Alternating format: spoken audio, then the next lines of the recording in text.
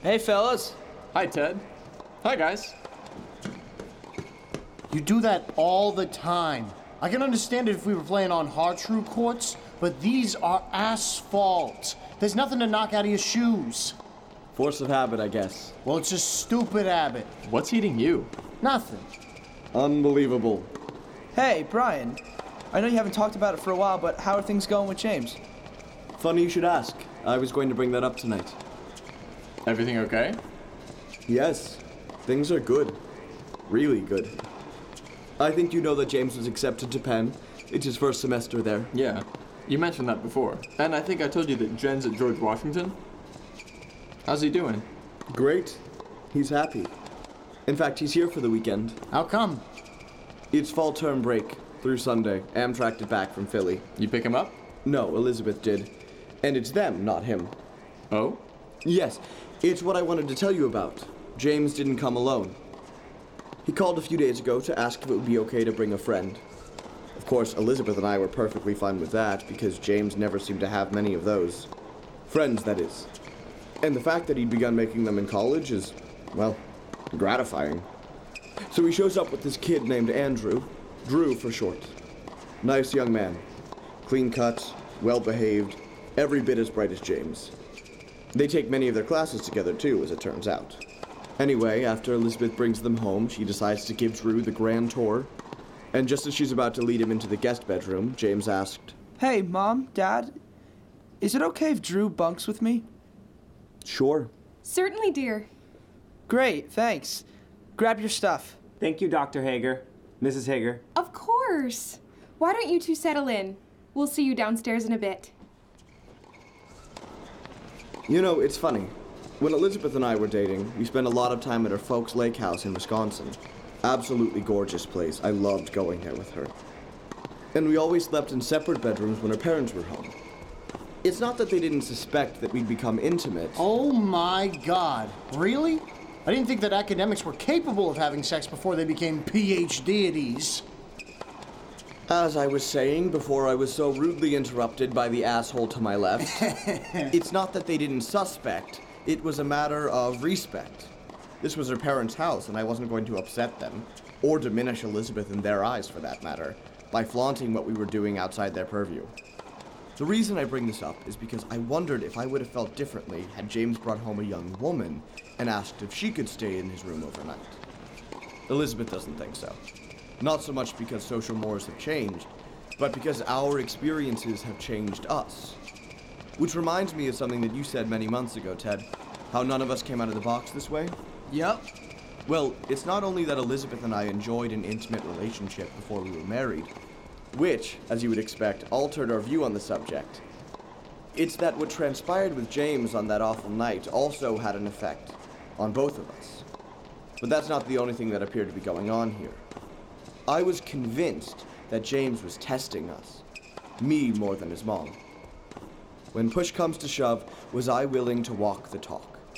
Was I sincere about the regret that I pleaded with James to believe I felt? Do I accept him as he is? It all came down to one simple request. Can Drew bunk with me? I think Elizabeth also wanted to see how I handled that. And I was okay with everything. I really was. As it turns out, there was more to his story. Andrew's, that is. Because a little later, James took me aside. Hey, Dad, got a minute? Sure, what's up? Do you mind if we step outside? Don't worry, Mom, I just want to talk to Dad about something, okay? Sure, honey. I just wanted to say thank you. For what? For being cool about Drew. Look, James. Not about the he and me thing, Dad. I'm talking about how you treated him. I don't understand. He's your friend. Why wouldn't... Because there are others who wouldn't. That's why. I'm talking about his folks. His dad in particular. I'm sorry to hear that. Yeah, well, he isn't you. Wow. I'm really glad things worked out. Long time coming. Thanks, Ed. Echo that. Reminds me of a story. Years ago, I caught the flu and got really sick. sicker than I could ever remember being. In bed for 2 achy, snot-filled, miserable weeks. I was bored out of my skull. So I watched TV. All day long. Soap operas mostly. And I realized 2 things. First, that I liked them. Don't laugh. I really started getting into some of the characters. So much so that I taped my favorite shows for a few months after I went back to work. Just so I could keep up with the stories. Stop it.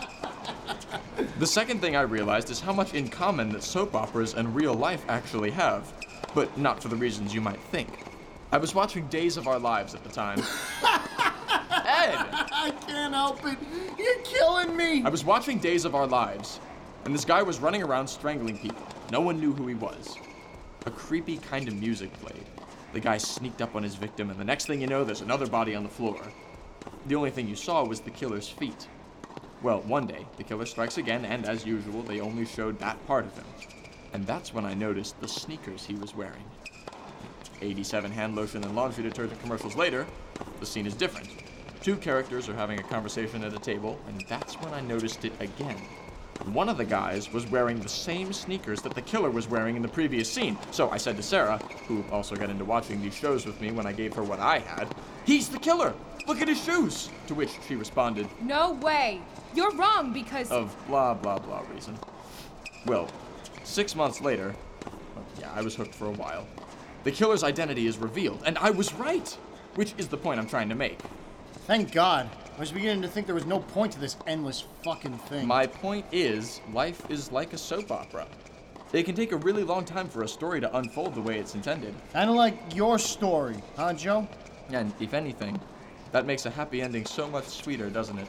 Sure does. So how about playing now that your precious story is over, huh? So, how about pouring yourself a big, tall glass of go fuck yourself, huh? How about we play a few games and head to the diner? It's been a while since we did that. Sure. It'll give me a chance to talk about my brother. What?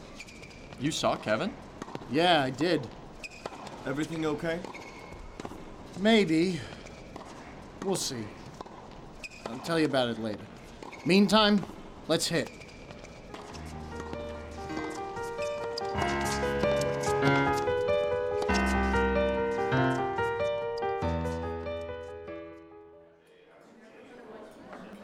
So, what happened? Last time we spoke, which is about a year ago, if you can believe that. A whole fucking year, because I turned him down on his fucking loan. Sorry to interrupt, folks. I know you don't want to hear this. But there's a family a few booths away, and the language is kind of getting to them. Oh, yeah? Well, you can tell them to go... Please tell them we're sorry and that we'll do our best to keep it down. Thank you, Sarah. Oh, and if you don't mind, could we get 4 hot decafs on your way back? Sure thing, fellas. Thanks for understanding. No problem. Okay, Ed. See if you can give us the PG version of your story, huh? Maybe. Anyway, as I was saying before the language police pulled me over, almost a year after not hearing a word from that oh man, this is gonna be harder than I thought it was gonna be. Almost a year later, I get a text message from Kevin, which really pisses me off because those things cost money. Not if your cellular plan includes unlimited messaging. Thank you, Professor. Anyway, he messaged me on Sunday to ask if I could meet up with him on Monday night. So I asked Stephanie. Hang on. Stephanie? You're up to the S's? So I asked Stephanie if she'd mind if I ducked out for a while to see my brother. Steph doesn't know my story, so it wasn't a big deal for her. Not like it was for Cheryl, you know, when you got that call from Elliot. Uh-huh. So I texted him back that I'm good for that time and suggest a place where I know there'll be lots of people.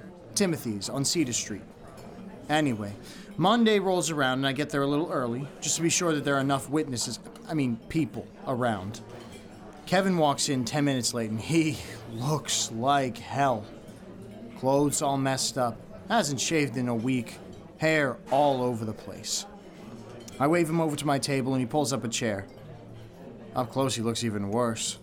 Eyes are sunken, teeth don't look brushed. He's a disaster. And it tugs at me, you know? It really does. So we sit there like that for a few minutes, not saying anything because, to be honest, I don't know what to say other than, "Hey, Kev, you look like 3-day-old shit." Finally, he breaks the ice.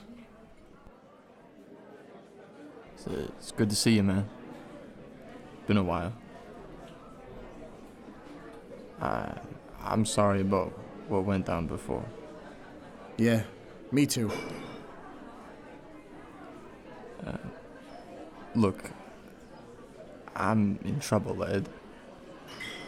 I didn't want to tell you, but I got myself into some stuff. And it's really fucked me up.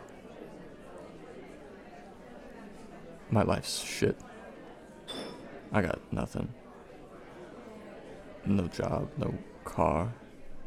And kicked out of my apartment. Oh, Kev. Yeah. I know. Look, is it okay if I crash at your place? Just till I get back on my feet.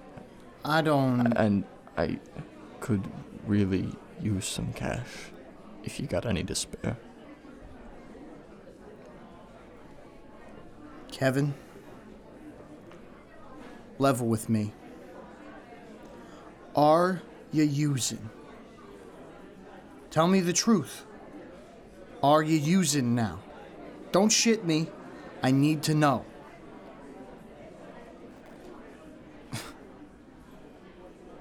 You are, aren't you? Oh, man. Hi. Hey, would you mind giving us a little time, hon? Here you go. It'd be great if you could, leave us be for a while, okay? Sure. No problem. Take as much time as you need. Thanks. Kevin. Kev, St. Joe's Med Center has a detox. They're good people. Helped an old girlfriend's brother get clean. Would you be willing to go there with me? What do you say? I promise I won't leave you, kid. I promise. Not until you're settled.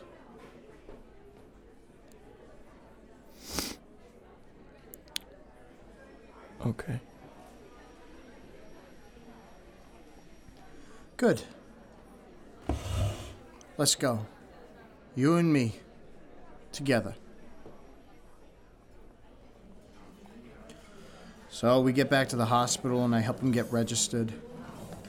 He even let me clean him up a bit while the nurse stood by, just in case. And then I left him there. On Monday night. And he's still there on Thursday night.